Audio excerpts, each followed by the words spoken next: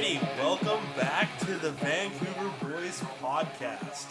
It is so nice to finally be home and be able to be in the same room as you guys. Bet it is. Yeah, I'm sitting here with Marcus and Jake. How are you guys? What's going on, guys? We're doing pretty good. How are you, Tyler? Magnificent. Oh, good. Well, I've had this question that's just been burning in my mind all week, and that's, Tyler, how's the weather where you are? Why don't you turn around and look? Hey, would you look at that? It's pissing rain. Man, you brought the weather with you, but Yeah. we're so happy to have you back in studio with us. This is awesome. Super nice to be able to all be in the same place and get a recording done. Yeah, 100%. Much easier.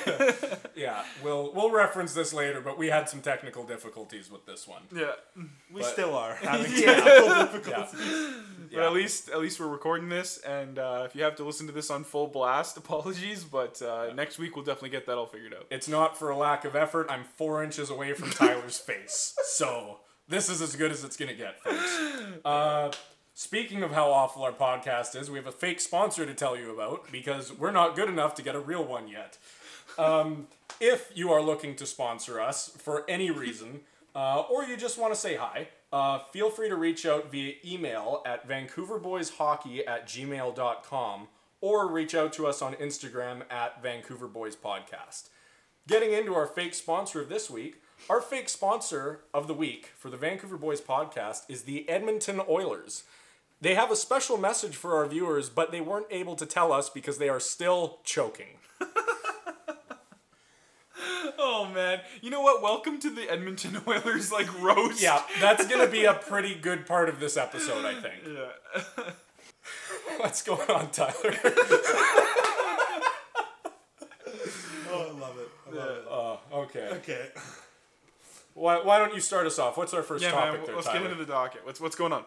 Okay, well, first things first, I would love to thank Sportscast for top 60 for podcasts. So that's pretty impressive. That's right. We want to thank our listeners out there who've, you guys actually brought us into the top 60 sportscasts in Canada. We're so thankful. And if you are one of the ones who listened to episode 6 and then didn't listen to episode 7, fuck you. You plummeted us out of the top 200. So, but that 15 minutes of fame will forever have gone to my ego. So thank you. Yeah, no, but seriously, it's been a lot of fun recording this podcast and to see how many people listen and come back every week, send us messages, really incentivizes us to keep recording and keep having so much fun. All right, so we're going to jump into the Canucks a little bit to start off here. There's not a whole lot to talk about, but we're going to start with the Travis Green and Ian Clark situation. So, Marcus, if you want to take us away from there. What's the update there? Well, Travis Green has been signed, which I'm happy about. Ian Clark hasn't, and Ian Clark is our goaltender coach, for those of you who don't know. And I'm a little bit worried that they're going to try to go without him because every goalie we've had has said he's amazing, and the goalies we've had that have left have fallen off statistically, and they largely credit him to their success. So really hoping they get a deal done with him. I'm glad we have Green back for another 2 years. He's a phenomenal coach. The players seem to like playing for him. So the whole fan base should be pretty happy about that. What do you think about the term though? Do you think 2 years is enough? Do you think it's not enough? I think it makes sense for him just because he's a relatively new coach in the league. He's worked up through our minor system. Again, we're happy to have him up, but we've only seen him develop teams. We haven't seen him bring a constructed team into a spot of contention. And that 2-year contract will end right at the point where management can decide if they think he's capable of that or not. I do think Green is a great coach. I like what he's done with the players, and the players seem to like him. So hopefully the management will keep him around long enough to be able to pursue the playoffs with the team that he's building and gaining trust with. So we'll see where that goes from there. Yeah, I'm an advocate of the fact that I think it's a good deal because it's not a super long-term extension for him. I think that, like you mentioned, he still has to prove himself, but also because the Canucks have never really had a solid coach since Alain Vigneault, he kind of has this weird measuring stick where there's really hard for a lot of Canucks fans to look at him and evaluate him without and having someone to compare him to. So these next few years will definitely be a good telling of whether or not he's going to stick around in the long term. And the other thing is that if they do decide to move on from him, they can still, move him and not end up eating a bunch of salary when they do move him out. Or a bunch of money, I guess, because he's a coach. Well, now that all the sad Canucks news is out of the way, should we jump right into the playoffs? And Should we talk about how your bracket is just, busted and now you're definitely God. losing? Okay, which one of us didn't make a terrible bracket, though? Didn't all of our brackets in some way or another kind of fall apart? Because I think I got 2 series wrong for sure, and it remains to be seen what happens with a couple other series still. We are, for those of you who aren't watching the live stream right now, we are currently watching Nashville, Carolina. Jake is barely paying attention to the podcast. That's not true. You heard that. But it's currently tied 1-1 in the first period. Jake's on the edge of his seat, and so are me and Tyler, because we both picked Carolina to move on. Jake had a lot of faith in Nashville. Yeah, you got to, though. You got to. I'm a strong believer that, you ride or die with a team, and you at least pick them to win a round. Because that's all I picked. Well, they're currently out shooting Carolina 6-4, so things are looking good. I've had one team move on from my... And my Stanley Cup finalists are winners. No, Stan. My Stanley Cup winners Champions, have been eliminated. God damn it, Florida. Might have cost me, now I gotta wear a Bobrovsky jersey or something, we'll see. But I'm still rooting for the Avalanche to get to the finals, so that might save me. Yeah. We'll find out. Yeah, I think the only series that I've really kind of blown so far was the Pittsburgh one, and I think that's it. Oh, and obviously the Winnipeg Edmonton one, which we'll definitely get into more detail later on. Stick with us for the second half of the show. Most of it's probably going to be about that. Yeah, or the back 90% that's left in this show might just be about that. But yeah, personally, I've been doing okay. And like I said, the only series that I haven't picked right so far, neither of you guys have either. So I'm doing okay so far. Yeah, I still feel bad about this. The New York and Pittsburgh series, I'm going to be kicking myself for a while because I realized after I made my bracket and talked about it on the podcast, so I got to the point of no return, was that I didn't pick a single upset in the first round. And there's always a couple, and going back, if I could have picked one, the obvious one for me would have been New York over Pittsburgh. I really wish I could go back and do that. Edmonton win, and I'm not just saying that because they won. I'm saying that because even Winnipeg and Edmonton, there's no version of myself that would have picked Winnipeg to move on. But I know that there was a part of me that thought New York could have won it, and I wish that part of me was writing the bracket and not the other part. What do you think about the Vegas and Wild situation? Obviously, we're recording this on Thursday, May 27th, which is before the Game 7. the Game 7. What do you guys foresee happening in that game? Well, I sure as hell hope Vegas wins. I think they are definitely the better team. And watching that series, Minnesota is probably my least favorite team to watch. They are the most boring hockey team I think I've ever seen in my life. They just Take that, Wild fans. Yeah. Wild fan. Are we keeping a tally of all the fan bases that we've offended and just basically told not to listen to us anymore? We have no constructive criticism, just you're awful, we hate you. Get better. Skid. Get well soon. There's no entertainment to it. They just dump it in, clog up the neutral zone, hope they score the first goal, and then they just screw over the other team, and it's just so boring. It sucks. And a lot of teams are adapting that. If you look around the league, I think I was mentioning a couple weeks ago, Edmonton, right? That they just get McDavid and Draisaitl to pot a few, and then they sit on their lead. And it's funny that you mentioned Minnesota, because they do that too. And then the Islanders are another one. It sucks. It sucks that that's the way that this NHL seems to be moving to a neutral zone trap kind of thing. New York, I wouldn't say is nearly as bad as Minnesota, but the thing that I think really speaks volumes is that Minnesota has managed to take one of the most exciting teams in hockey, being the Vegas Golden Knights, and win a game against them, taking 16 shots on net throughout the whole game, and making the entire thing virtually unbearable even for a hardcore hockey fan to watch. The NHL needs to implement a rule that they can't do that anymore. You can't be Minnesota. It's awful. I'm trying to enjoy it and I can't. How are you going to attract fans with that? Yeah.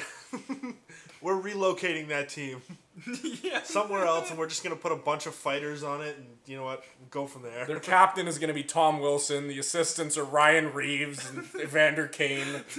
Have them fight each other. Yeah, George Peros is coming back into the league. Yeah. George LaRock. Get all the Georges out. Now that would be doing the NHL a service. If George Peros stopped doing what he's currently doing. Yeah, let him play hockey and put him up against the Rangers. Oh boy. Moving on from that series, because we've got a lot to cover here. Yeah, there's a lot of great series. Let's talk a little bit about New York Pittsburgh. It's funny you mentioned that they're a boring team. I thought those were really exciting hockey games. I really enjoyed watching it. I mean, admittedly, the last game they scored 3 goals in a span of like 2.5 minutes. Yeah. But still, it was a fun back and forth game. It was odd man rushes going both ways. There was not a lot of neutral zone play. I personally loved watching that game. Shout out to my grandpa who got me some pizza and we watched it together. Thanks, Gramps. Yeah, it's really a shame that I think it's more on the defense than the goaltending in Pittsburgh's camp, but it's really a shame that they couldn't hold it together. Like, it just seems like year after year after year they either win the cup or they absolutely embarrass themselves in the playoffs. I mean, did you see Tristan Jarry's beautiful pass? Yeah, I don't know if I can say that I didn't blame any of that on the goalie. I'm not saying their defense is anything that a team should be clawing after, but the goaltending, especially in the last 2 games, was just atrocious. I'm sorry. Local guy Tristan Jarry too from North Delta. I don't know if you guys know that. Yeah, sorry if you're listening to this. I'm sure you are. But yeah, you played awful. Yeah, well, played like shit, Tristan.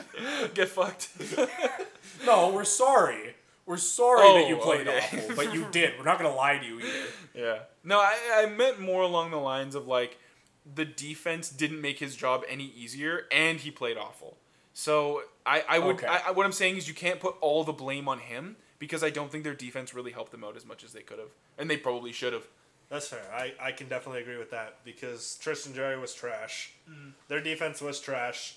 I mean, their offense was not scoring at the rate their offense probably should have scored.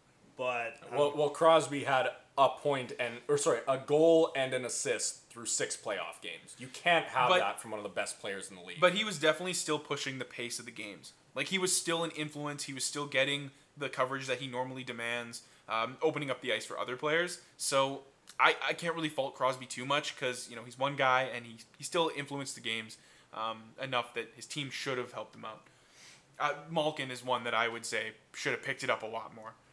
I didn't really follow that series a whole lot. Who do you guys think the MVP of that series was? Definitely Ilya Sorokin, without question. I mean, he won the goalie matchup by heads and shoulders. Like, he was playing fantastic. I think if you look at the shot totals in most of the games, he made upwards of 40 saves a night. And also another thing, which I don't think people give him enough credit for, is I think he's still a rookie goaltender, if not maybe in his second year, and he held up to the pressure of being a starting goalie in an overtime playoff game against the Pittsburgh Penguins. I mean, that's got to say something, right? Yeah, and while I'm going a bit off the board here, my MVP for the Islanders for a while has been Barry Trotz. He's done incredible with that organization since he's been there. I believe the most recent thing that happened to that organization when they brought him in was they lost John Tavares. And since they lost him, they've been a better team than who he left them for. So I think that he's done phenomenal work with that group. Well, just look at when Barry Trotz was in Washington. Won him a cup. And then Washington decides, you know what, we don't want to pay him. We're going to bring in this other coach, and they haven't made it back since. So I think Barry Trotz is a huge reason to success for a lot of teams. Yeah. You know what was weird, too? They never pulled their goalie. Pittsburgh never pulled their goalie. Really? Down by, I believe, down by 2 goals. They had a at the end of that power play, they never pulled it to make it 5-on-5. They never pulled it to make it 6-on-5 when it was over. They let the clock run down with the goalie in the net the whole time. That was shocking to me.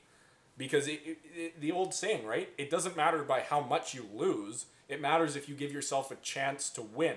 That's the whole point of pulling the goalie. You know the odds are you're going to get scored on. But it just didn't make sense to me that down by 2 goals at the end of the third, you wouldn't pull the goalie in an elimination game. That just confused the hell out of me. Yeah, no, I didn't really watch that game, but that just sounds like horrible coaching to me.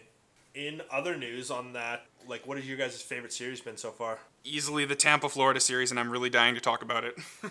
You know what? Let's give Jake some spotlight here. I think we all love that series. It's been amazing to watch. It reminds me of what the Battle of Alberta was a couple years ago, and what it still is. But it had that intensity and that fire to it that you really don't get too often. And since Jake is just on the edge of his seat waiting to talk about it and continue to ignore the Nashville Predators elimination game that's on the TV 10 feet away from him, we're going to let him talk about that. Did y'all see that Braden Point goal? Did you see the Braden Point goal? Oh my God. I remember watching the game, and the second that puck went in, I just thought, I'm going to send some flowers to Tyler. Because his playoff champions are about to get eliminated. And honestly, like, that whole game, that whole series, boys, like, so physical, such nice goals. Goaltending was lacking, which made it even more exciting. It was just such a wicked series. I'm honestly sad that it didn't go 7. As much as it sucked, and as much as the goaltending was lacking, I think Spencer Knight had a hell of a first game. 100%. And even that second game, he played extremely well. Vasilevsky was lights out. When he needed to make a save, he made a save. But I think, unpopular opinion, I think Braden Point is the most important piece on that Tampa Bay Lightning team. I think he's the most underrated when you look at their players, because everyone always talks about Kucherov and Stamkos and Hedman, but just look at the numbers Point puts up. Like last year in the playoffs, he led the entire Stanley Cup playoffs in points. That man is just an absolute animal. And the one thing I hate to say, because I'm all for a good, entertaining playoff series, and like I said, I loved watching it. The thing that sucks for me is that I felt like that series peaked in game 1. You know, I feel like that game just had so much heavy hitting, so many odd man rushes. It was such a fast game. The other games were, again, still better than most other playoff games we saw in other series. The only thing that I guess, as someone who followed the whole thing, it felt like it peaked in game 1, and it was a little bit downhill from there. Can't really get behind you on that. I just loved that series. So yeah, no, again, I'm not saying the series itself was bad. I'm just saying I think when the most exciting game is the first one, as a hardcore hockey fan, they were fun games to watch. But as someone who's new and that's your intro to hockey is game 1 and you're waiting for game 2, and then you watch games 2 through 6, it's not as fun as game 1. That's all I meant by that. You know what I think breathed new life into that series, though, is when Spencer Knight came in. Because there was all this anticipation for how he was going to do. And it was really funny because he started, I think it was game 5 was his first one that he started? And he let in the first goal on the first shot. And then he played lights out. He stopped the next 34 shots. And then, next game, first shot he goes in. And then he's pretty good after that as well. So I think he added this element of entertainment to that series when it was, I guess, like Marcus was saying, starting to kind of settle down. He brought in this new freshness to the series. And God, I'm sad that series is over. It was so good to watch. Yeah, the one thing that kind of disappointed me in that series was Barkov. I didn't notice him as much as I was hoping to. Huberdeau played great. Yeah. But Barkov kind of fell off a little bit. Even Anthony Duclair was having a really good playoffs. I enjoyed watching him play. But your captain's got to be your best player, and he's got to be the one either driving the team or leading by example, and I just did not see that out of Barkov. What about Sam Bennett? Sorry, what about Sam Bennett? Sam Bennett cost them the game with that stupid penalty. There was no reason to take it. You literally put the guy in a freaking chokehold and ripped his helmet off, and then you're complaining about a penalty. I have no clue why. But, yeah, Sam Bennett, if you're listening to this, the reason you're golfing right now is because you choked, and it's all your fault. You literally choked I another was going to person. say, literally choked another man. Yeah. I thought you were going to say the most disappointing part was Barkov. I'm going to start that sentence. That is what he said, Marcus. Let me just adjust my hearing aids. At least you didn't call yourself Marcus. Please put that in somewhere. Oh, it will be. Okay, we got to keep that in there somewhere. That's one of the best outtakes ever. Oh God, yeah. Hey guys, welcome back to the podcast. I'm here with myself. Me, myself, and I, baby. No, but what I was going to say was that I thought you were going to say the most disappointing part of the series was Bobrovsky, who you said we were going to see why he makes so much money. Oh yeah, it was so That funny. that is another. No. He said that about the finals. He said in the finals. That's right. We were going to see why Bobrovsky makes so much money. And I cannot wait for that audio to come back. I'm going to post that on our Instagram story. I'm going to post the audio clip of that. Well, guess what? He never made it to the finals. So I guess we'll never know. We'll never know. What's your thoughts on the team's terrible Canucks face-off win percentage? We have one guy that can take face-offs, and it's Bo Horvat. He's not on all four lines. Leave him alone. Also, I wouldn't worry too much about that, considering next year that I think that center depth is going to look much different than it did this year. It will. Also, remember our number one center, Elias Pettersson, was out for most of the second half of the season. So you got to remember, we had wingers taking face-offs, right? Yeah. And somebody also said the Habs won, so... The Habs did win. Appreciate that. Thank you. We covered that at the very... Actually, were we even recording yet? So, the second that Tyler said the Habs won, I was like, and record. So this is going to start with me going...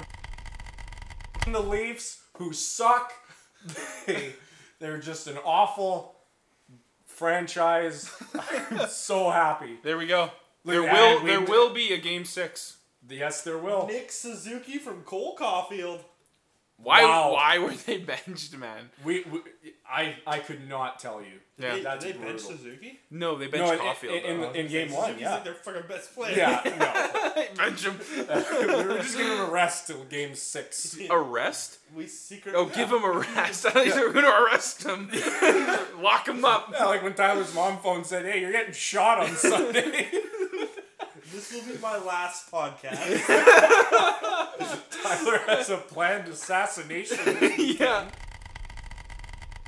Okay, Oh, God. that's good. What series have we not talked about that aren't Edmonton? Because again, we're going to get to that.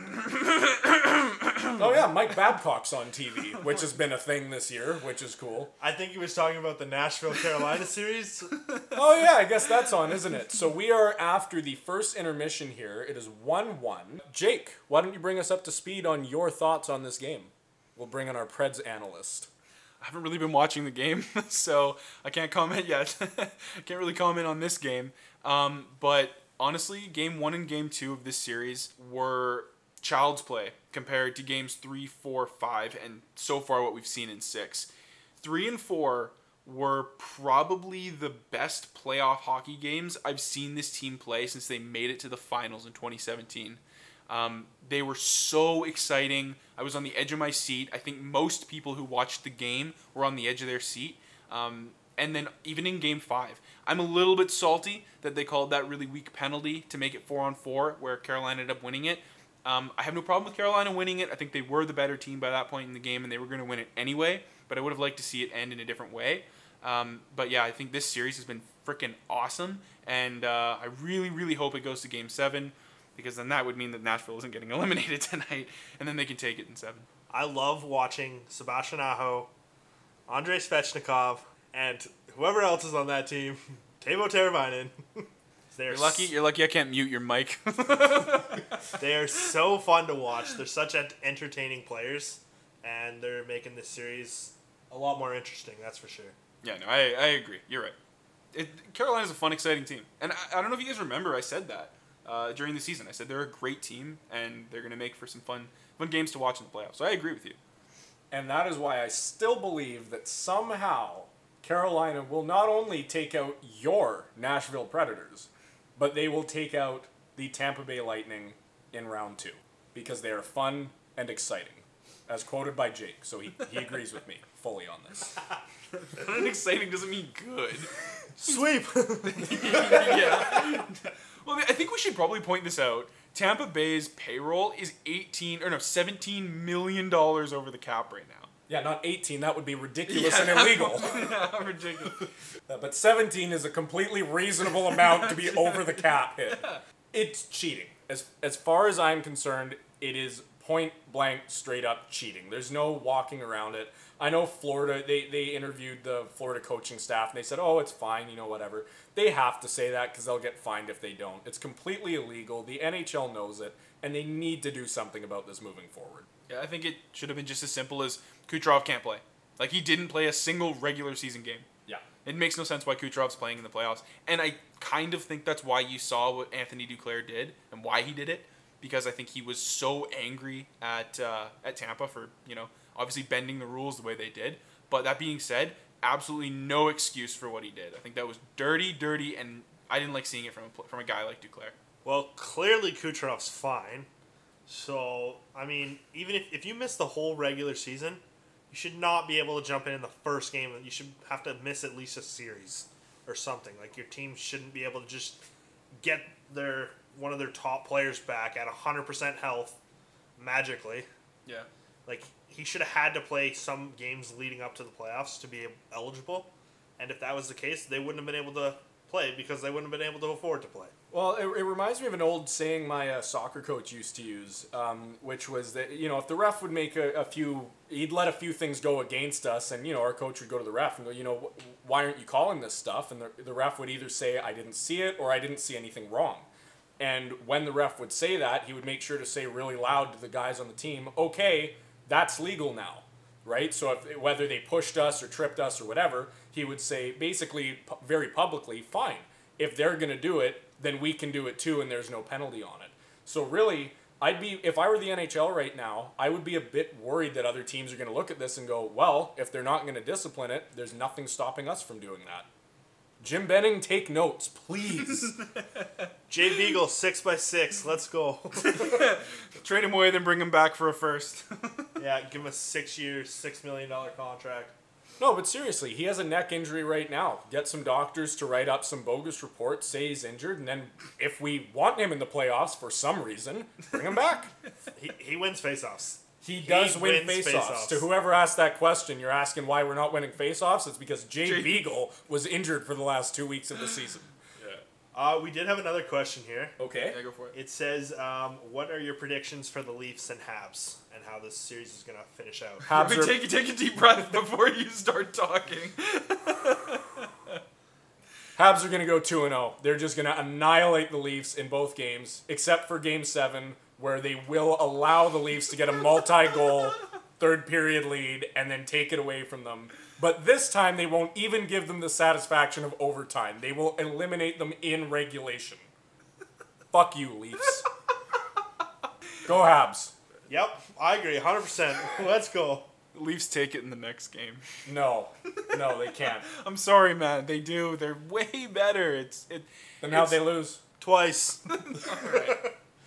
Fine. All right. I'll be alone on this island. No. And can we talk about real quick just the fact that Carey Price has been ridiculous in this series? Coming back down to earth, Montreal has no business still being in the series, and a healthy Price is a 2015 Price. Another local guy. Love Carey Price. Not local. Well, BC. not like local. He's from BC. Yeah, it's still hours away from where we are. Saying he's a local guy is like saying TJ Oshie is a local guy. Where's TJ Oshie from? Seattle. That's Okay, that's completely different. What do you mean? Seattle's closer than Yeah, but Williams. it's not- But it's in the same zone. Yeah, it's in we're- the we're same zone. country. We're in the same province. Yeah. What? Okay, if we can't do that, then this isn't the Vancouver boys then. Because Tyler just got here. This is two Vancouver boys and one guy from fucking Manitoba. From everywhere. And a world traveler. Yeah, next week I'll be recording from Bora Bora. And then China. Someone just asked who we think's winning the cup. We on our Instagram page we actually did brackets. I had the Florida Panthers winning. Clearly I was wrong. Jake Wait, can you repeat that, Tyler? Can you? No. I'm not sure the mic picked that up, actually. Jake has the Tampa Bay Lightning winning again, and Marcus has Vegas winning the cup. So we'll see where that goes. Yeah, from there. Marcus has them winning it over the Washington Capitals. Well, they will win, and the Washington Capitals won't. So I'm kind of right about that. That There it this is, could yeah. still happen. And again, Just pay attention during the finals, because everyone's going to see why they paid Bobrovsky so much. Yeah. That will haunt you forever, man. It was such a bold statement. Honestly, that's about as bad as Pekka Rinne is just too good right now. He's gonna come out there in the finals and break somebody's leg, alright? Yeah, He's coming. Yeah. Great.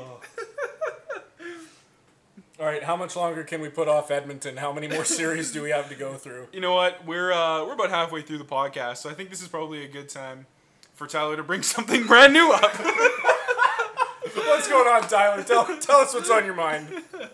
No, I was just gonna say, before we jump into the Edmonton-Winnipeg series, I just wanted to talk about the impact of having the fans at the American games compared to how up in Canada we can't have fans, and how that will make a difference going forward. Well, I'm going to throw this to Jake first, because Carolina and Nashville have both had fans, but different amounts in each stadium. Do you feel like having more or less fans is affecting the play of the game or giving any type of home ice advantage? Every game in that series has been won by the home team. So, you guys tell me. That's some fascinating stuff, Jake. All right, fine. I guess I'm going to get deeper into it. Definitely. I don't know. You guys tell me. Yes. Thanks for joining us on the Vancouver Boys podcast, where we ask you all the questions. Nobody answers anything. You tell me. I don't fucking know. I don't work here. Again, you can reach us on Instagram at the Vancouver Boys podcast if you want to answer Jake's questions. Yeah, I'll just sit there and dodge questions all day. You can answer them for me. Oh, man. Okay, well, I think it has a huge impact. Just being able to play in front of fans cheering you on when you score, like, it's so much different than going to score a goal and just being silent or just a horn going off. It's like, what the hell am I even doing here? Doesn't Montreal get fans at the next game? I thought that was the rumor, that Montreal was trying to open in time. That was like a few days ago they said that they might have fans in for Game 6. So if we're talking about an impact there left by the fans, how huge of an advantage is that for the Habs down in the series going into Game 6 with fans in the building for the first time for any Canadian team since the pandemic started? Would that be like only vaccinated people are allowed in, or how would that work? Because I know with the Islanders, they had half of the... This is ridiculous. You guys got to hear this. Half of the building was jam-packed with vaccinated fans, and the other half was completely spaced out fans who hadn't been vaccinated. So I don't know how that was working, but that's kind of the way they went. He's not insulting them. They were social distancing. They weren't just at a hockey game just looking at the ceiling. They weren't spaced out that way. They are from New York. And they're anti-vaxxers. And so half of them thought they were at a baseball game. that's how they sold it out. It looks slippery down there. Where's all the Puerto Ricans? But I need to comment on something, guys. You guys are forgetting there was a fan for the Winnipeg-Edmonton game. That's right. You know what? No, we The have Bud Light Seltzer guy. we need to save that for when we go over that series, because Okay, I all think right. that was the biggest impact in that series. You want to talk about home ice advantage with fans? All you need to know was summed up in that series. All right, on that note, I guess let's throw it to break. We will be right back with the Vancouver Boys podcast. See you guys in a bit.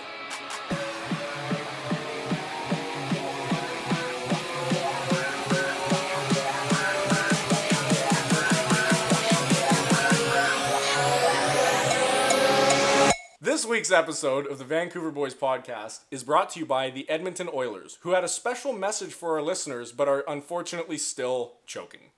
We'll be right back.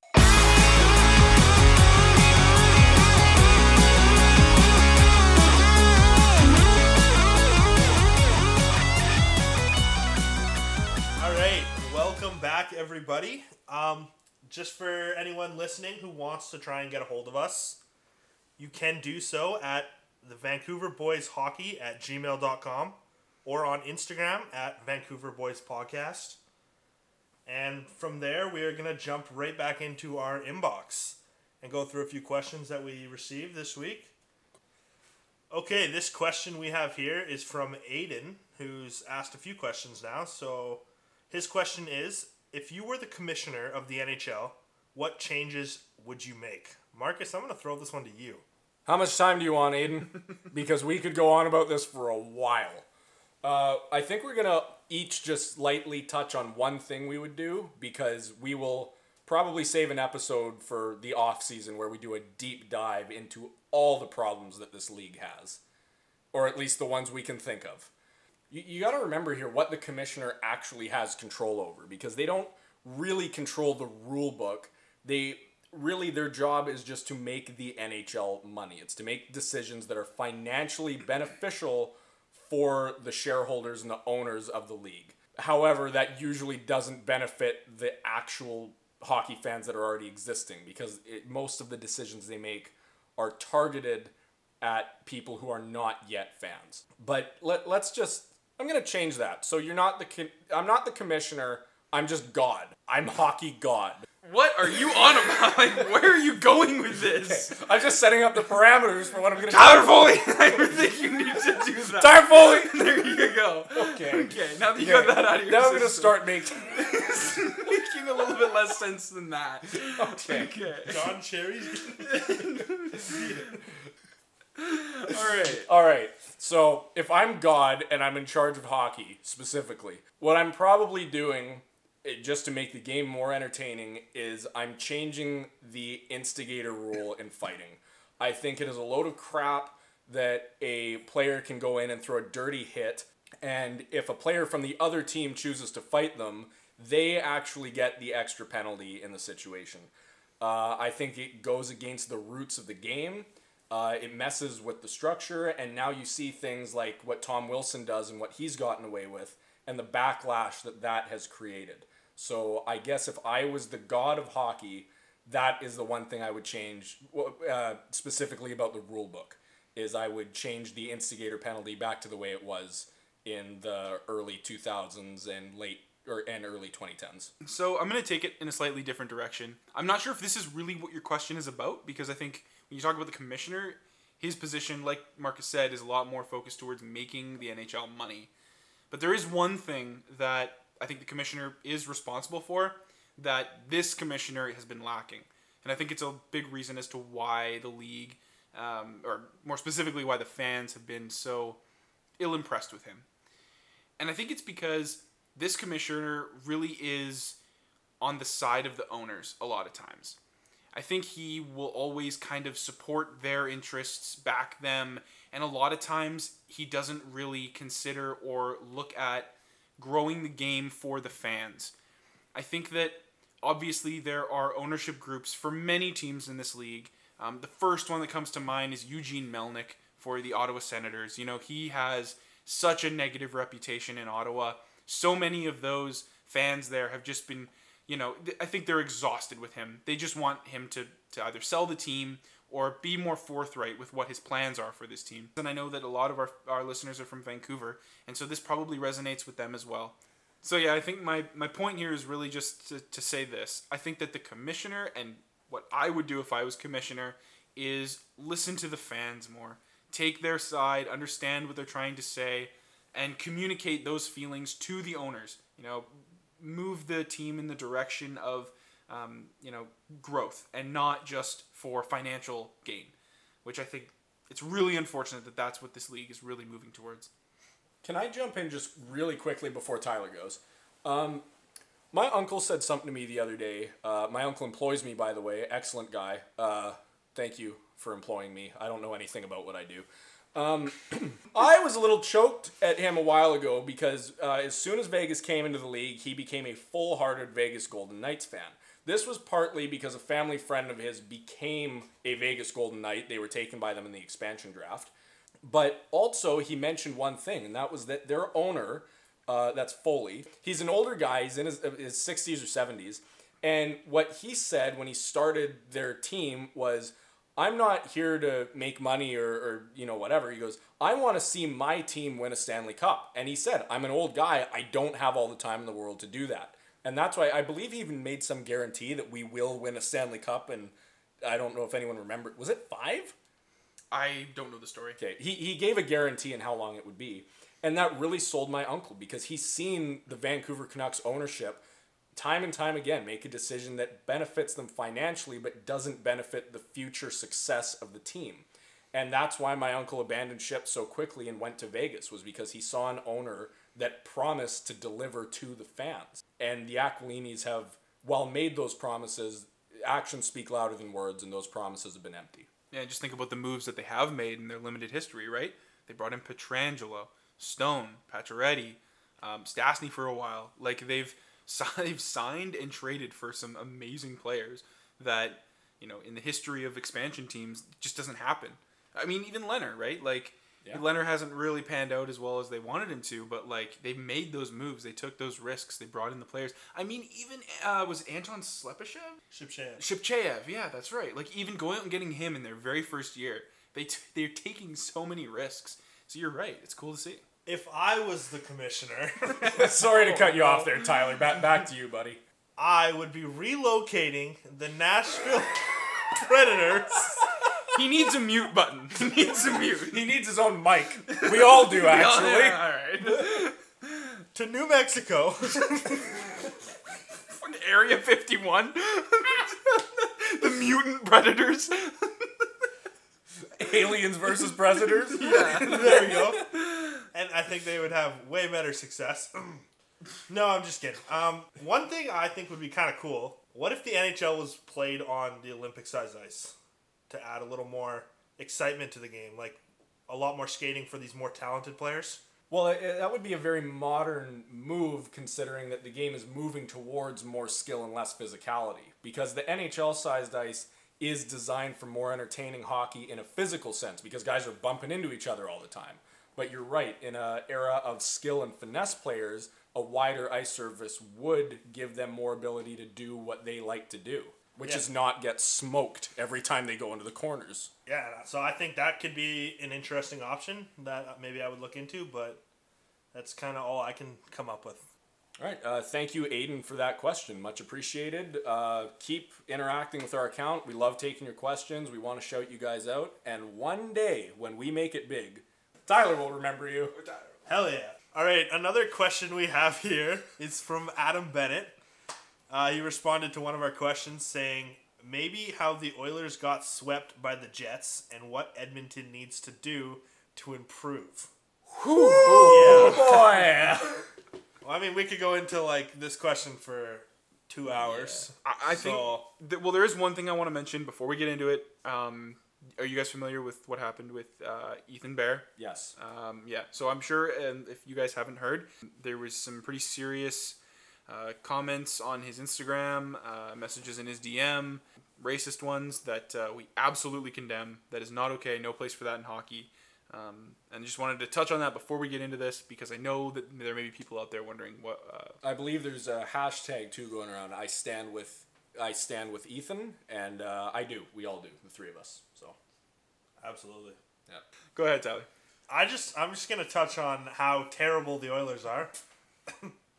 I don't even know where to start, but I was watching the game and I didn't notice really anybody on the third and fourth line. And even the guys that I did see, I don't know why they are in the NHL. I think one of those people is Ethan Bear. No, he's a defenseman. Oh, okay. Yeah.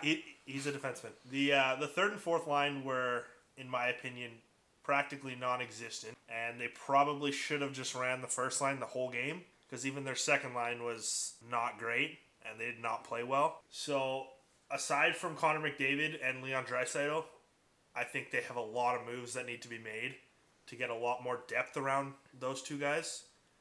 Because you're not going to win with one line. It's just not going to happen.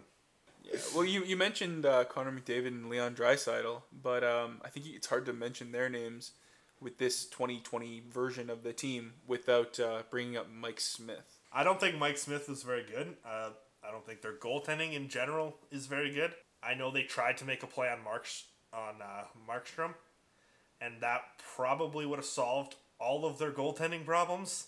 It still wouldn't have solved their lack of depth or even their defensive struggles, considering they played Darnell Nurse 62 minutes that one game. That's not even an exaggeration. Yeah, he played 62 minutes, and they were just flipping back and forth between the first two pairs of defense, and when they put that third pair on, because they needed a rest, they got scored on, and the game was over. A very unlucky play. Connor McDavid, I think, turned over the puck, put his defenseman in a bad position, and Kyle Karna kind of went crazy. But, yeah, that's my take on that. Well, I've got a bit of a hot take here. And by no means am I saying that Edmonton is a good or perfect hockey team at all. But are we maybe not giving Winnipeg enough credit? I mean, this was a big upset, but how much of it was Edmonton playing subpar, and how much of it was Winnipeg doing phenomenal at shutting down two of the top scoring players in the league? Because I think they did pretty good. All the depth in the world cannot change the fact that if you're covering Connor McDavid too closely, you're leaving Leon Draisaitl wide open, and vice versa, right? They had to do a really good job to keep shutting those guys down. That's true, but if another team is exerting all their options just to cover those two guys, down the road you should, with other lines, should be able to at least get a goal or two. So, I mean, Winnipeg did a great job of covering those two guys. I think there were a lot of plays in the neutral zone and whatnot that could have easily been penalties where McDavid was hauled down or like thrown to the ice or whatever, interfered with, that were not called, that probably would have been called if it was somebody else maybe. But it seemed like they just threw their whistles away, and that's the way to stop them.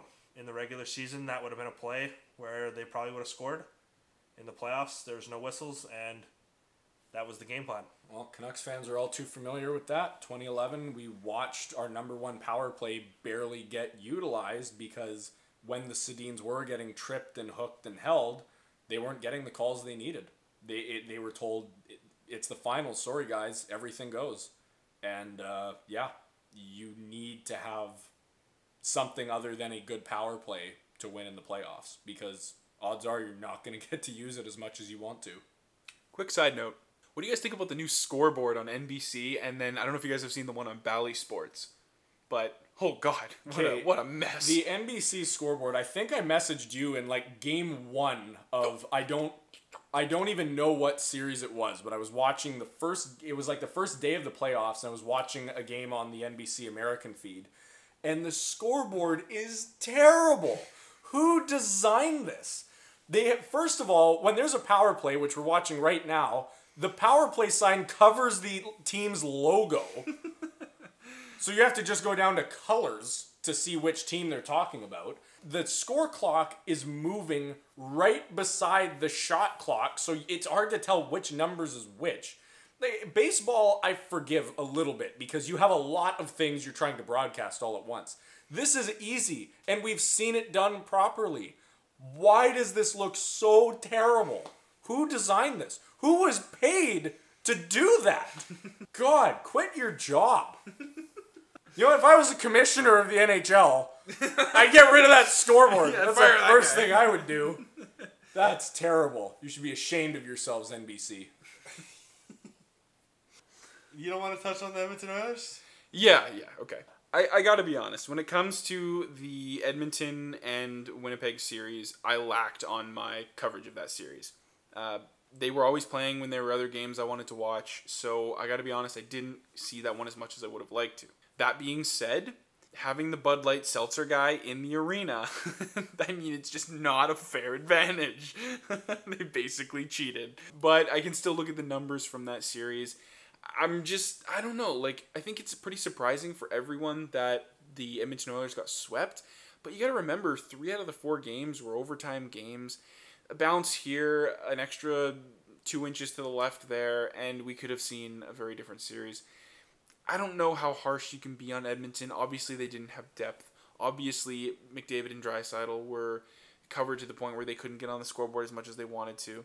You know, obviously, Mike Smith is probably going to retire from this. He's like we said, he's 39. He's probably not coming back. I don't know if you can look at Edmonton and really say that they didn't have a good effort in this series. Because I think, despite the result, they still had a pretty decent showing. Jugjar Kara was their third line center with Devin Shore and Alex Chason. It's all Alex Jason's fault. You're not gonna win with, and I don't know if they even scored. Couldn't tell you. Their fourth I line don't want to talk about this. was Ennis, Haas, and Yamamoto, and then you got Zach Cassian playing on the second line with Ryan McLeod and Ryan Nugent-Hopkins. Yeah, I think they might have had better luck, maybe just splitting up Leon Draisaitl and Connor McDavid to at least try and get some sort of a 1-2 punch, but having them both on the same line, Winnipeg just loaded up and guarded them that way. So, congratulations to Winnipeg for moving on, and I'm excited to see what the Oilers do moving forward. I think if you're an Edmonton Oilers fan, it's been a really long time since this team's been good, and you're probably at the end of your rope. But just remember that you still have Connor McDavid on your team. Your team's always going to be exciting to watch, and despite their failings recently and this year, it's tough now, but I don't know. I don't feel too bad for you because you still have Connor McDavid on your team. So I got to bring this up because I've thought about this a few times before. Because Edmonton's problem is depth. It's not star power. So let's say, theoretically, you prepare to send Leon Draisaitl off in a trade. Not in a one-for-one trade. You're not asking for another big superstar player.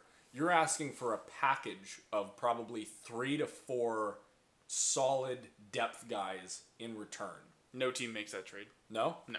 No team makes that trade. I don't think a team has that much depth to give up where they would not be sitting in Edmonton's position right now. One person did ask, what's your opinion on the Oilers going after Laine? Plus him and Jesse Puljujarvi are friends, so maybe that would help bring him up. I mean, when you had Laine, Puljujarvi, and Aho playing in the World Juniors, that was disgusting. That was brutal. Just not fair. Goodness. They looked like an absolute super team, just the three of them. I think Laine is a very different player now than he was. And to be perfectly honest, I think a big part of that is coaching. Like, that kid, he's just such a hard player to coach. Doesn't play well with others. I don't know. I think if he played on a line with McDavid and Draisaitl, maybe he'd finally shut up and be able to produce. But who knows? That would be a nasty line. Yeah. Put an absolute sniper out there with Draisaitl and McDavid. Yeah. God, then again, you still have no depth, but you do have a superstar line. Yeah. But, like, if he didn't play on their line and he was on that team, you would never hear the end of his bitching. Oh, God. Think about him in Winnipeg, you know? Yeah. You would almost have to put, like, Draisaitl and Laine together and then find somebody for McDavid to play with, just to kind of space it out a little bit. It's a pretty unique situation. We talked about it a little while ago. It's like watching the Minnesota Wild, but with Wayne Gretzky on forwards. It's the most exciting player in hockey and a couple guys on skates around him. So it'd be really cool to throw Patrick Laine into the mix. Yeah, I mean, but, like, there's a lot of suggestions you can make that it's like, will this fix the team? Will this fix their problems? Who knows? Where they're at right now, I mean, there's so many issues with that team. And I mean, think about, like we've kind of been dancing around this, goaltending. Like, Mike Smith overperformed this year. You know, Koskinen is a backup making starter money. At best. Yeah, and that team just, they can't get anything figured out past McDavid, Draisaitl. It's crazy. And it's almost like McDavid and Draisaitl are hindering them from, ironically enough, being bad enough to get good picks to keep building. There's even been some rumors about Nugent-Hopkins leaving. He's an unrestricted free agent this summer. He has not received an offer yet. If nothing gets done, he could walk. Might walk right on over to Vancouver. Local guy. Anyway, why don't we move on from this topic? So, for anyone out there that isn't aware, Central Scouting released their top 10 prospects in North America and internationally this week. And it's pretty interesting because the players on there are in a very different order than I would have expected them to be. So, what we're going to do is I'm going to take out the list and I'm going to talk to these guys and get their opinions on why and where these players happen to be on the Central Scouting list. I guess we'll pull up the international top 10 players and we'll take a look at them. So let's do top 5 instead of top 10 because, to be perfectly honest, not super familiar with all 10. Number 5, we have Daniil Chayka. Number 4, Nikita Shabrikov. And then at number 3, which I found this surprising, and this is one that I'd like to get your guys' take on, Aatu Räty. I think Tyler should take this one. I love him.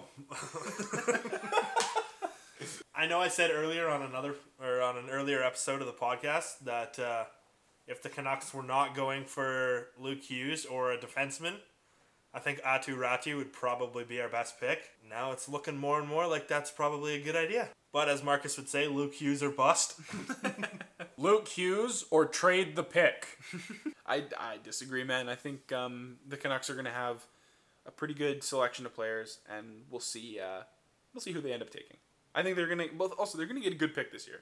They finished low enough, they're going to get a good pick. Yeah, trade the pick. Trade the pick. Number 2, Simon Edvinsson. And then number 1 projected is William Eklund. I've heard the name, but I haven't seen any highlights, or I don't know anything about his stats. I don't even know what position he plays, but I've heard the name brought up. Probably forward. Yeah, William Eklund is a forward, and he has been projected to go pretty high in this draft, probably top 4. Again, because we're so unfamiliar, or because there's been so little coverage of prospects this year, he could go, anywhere in the top 10. But number 1 prospect internationally, William Eklund. I think he's going to be an interesting player to watch, and we'll see where he ends up in this draft. But let's get to the more interesting side of it. Let's look at the North American projections for the Central's Where's top Luke? 10 scouting. Where did Luke land? Let's start with 10 because I think you guys will recognize more of these names, but not all of them. So, at number 10, Cole Sillinger. Number 9, Matthew Coronado. Number 8, Brennan Othman. Number 7, Brand Clark. We know Number this name. 6, Matthew Beignet, or as people like to call him, Beigneurs, but I swear to God it's Beignet. But anyway, these two surprised me. I expected to see Beignet and Clark going much higher. Yeah, me too. At least Beignet. Clark, okay, I can see why he's there, but Clark for sure. I'm surprised he dropped that much. I'm kind of thinking, I guess it's just more of a heavy defensive draft, but I'm curious to see who's in the top 5. I'm also curious to see how the top 5 play out. Okay. Number 5, Dylan Gunther. Earlier on in the season, I remember hearing that a lot of people projected him to be contesting with Owen Power for the number 1 spot. So interesting to see him fall as far as 5th. Again, this is North American chart only. This does not take into consideration international players and goalies, which there is a goalie that's projected to go within the top 10 this year. So, yes. So, wow. When is the last time that's happened? Carey Price. Carey! That's the last time a goalie went in the top 10. Last time a goalie went in the top 10 was Carey Price in 2005. Hey, when's the last time a goalie went in the top 20? Last year. Who took him? The Nashville Predators. No kidding. Yep, they took Yaroslav Askarov in the top. I think it was 13th, but it might have been around there somewhere. But yeah, Yaroslav Askarov, the last goalie picked in the top 15. All right, number 4. I don't know if you guys have heard of this guy. His name is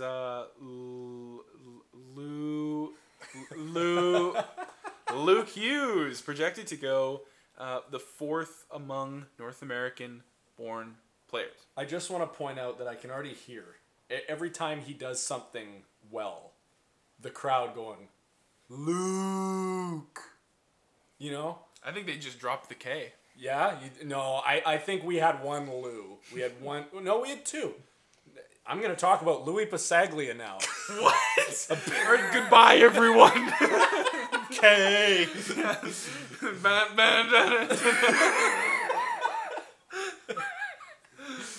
It's just K.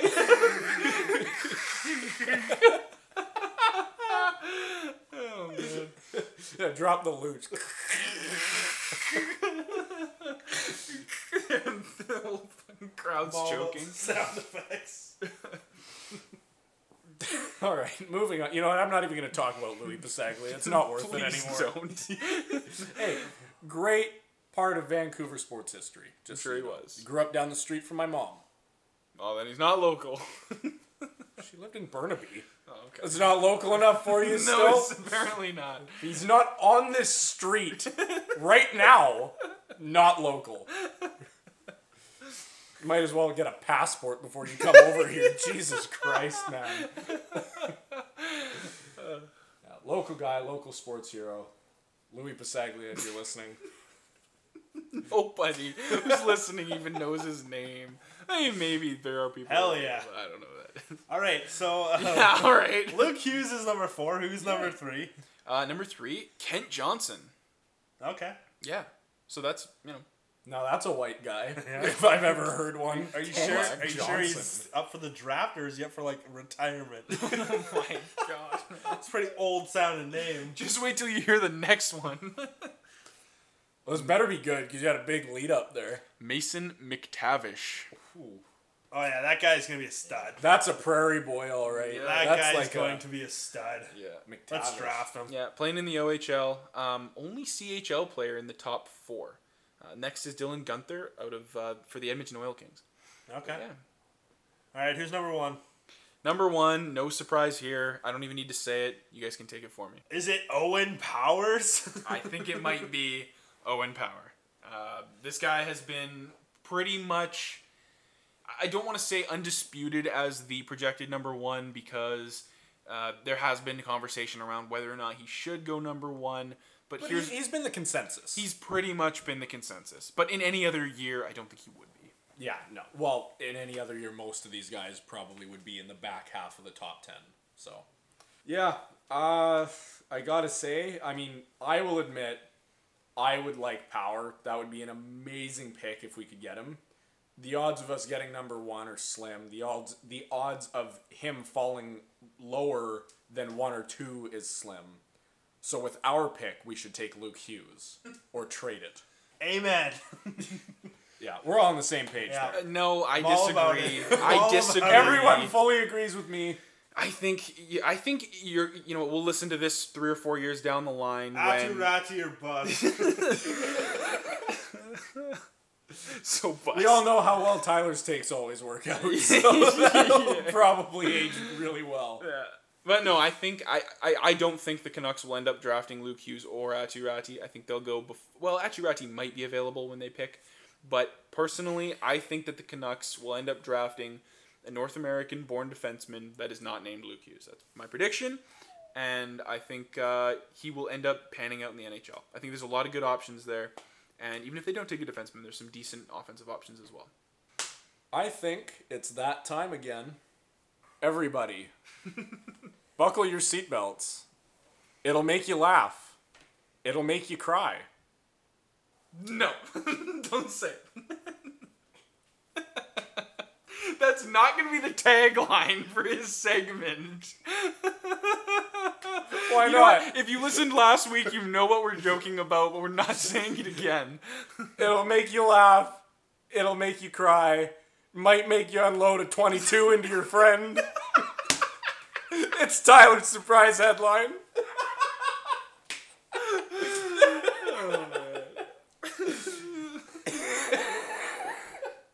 And that's what it's gonna be. It's gotta be make Sure. you laugh, make you cry, and then you reference last week. Sure, yeah.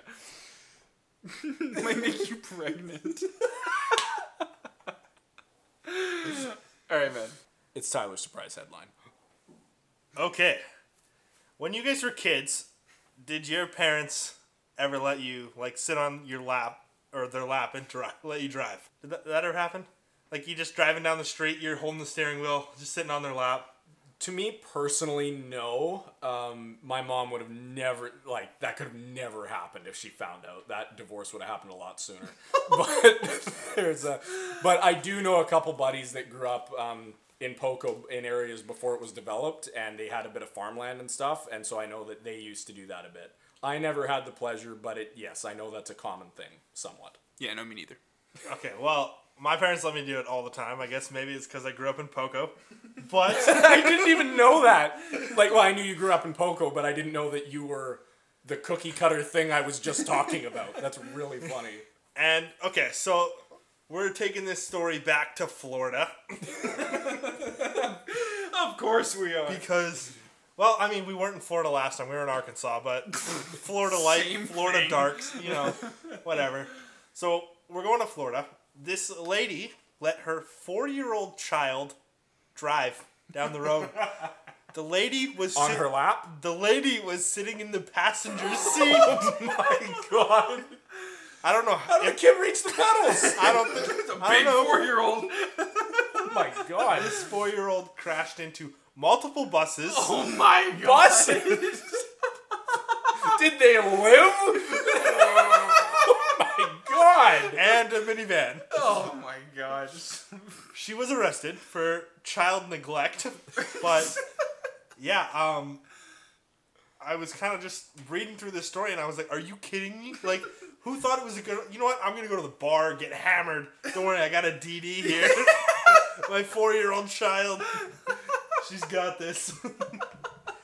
Did the story say like where they were going or where they were coming from? She pops out, what do you mean, officer? I wasn't driving. I'm not that irresponsible.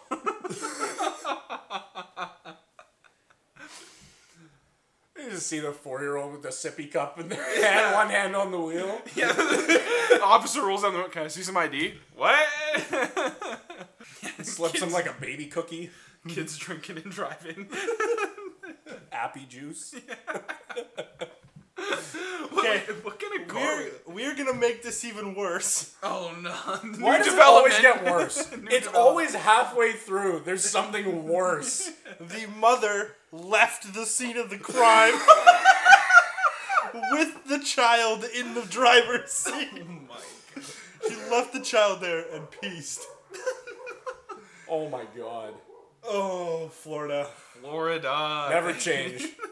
Never change. Otherwise, I will be out of a segment. So, thank you. Yeah, we'll have to start cutting these at like 55 minutes instead of an hour 5. Florida sponsors we just had last 5 Yeah, minutes. that's gonna be Tyler's surprise headline brought to you by the state of Florida. I feel like there's definitely a fake sponsor there somewhere. Yeah, Which I'd like to mention that I don't think a lot of people know this, but Marcus comes up with the fake sponsorships off the top of his head every week. They're not jokes he finds online. Super creative, and props to you for that, man. Thanks. Well, I mean, they're not off the top. Like usually it takes me about a week to come up with them. I don't just get here and improv it, but yes, I do put some thought and effort into it. So always feels good to be heard. Thank you. Jake edits them. He doesn't contribute much when we're talking. No. Jake's our tech guy. We would not have a podcast without him. The whole thing was his idea. So thanks, buddy. Appreciate that. And there is no question about Tyler. Yeah, we don't have to pat this guy anymore. No, the heart of this show, the sense of humor, comes from this guy right here. Yeah. All the one-liners, all the jokes, all the surprise headlines. It's all him. Yeah, That's what I'm here for. We all have a role. And we all play it pretty well. So what happened? Right now, let's just body check the referee. Good. deserves They're it. basically wearing Carolina Hurricanes jerseys. Okay, that's enough out of you. I'm just kidding. All right, Tyler, end the episode. I don't want to listen to this anymore.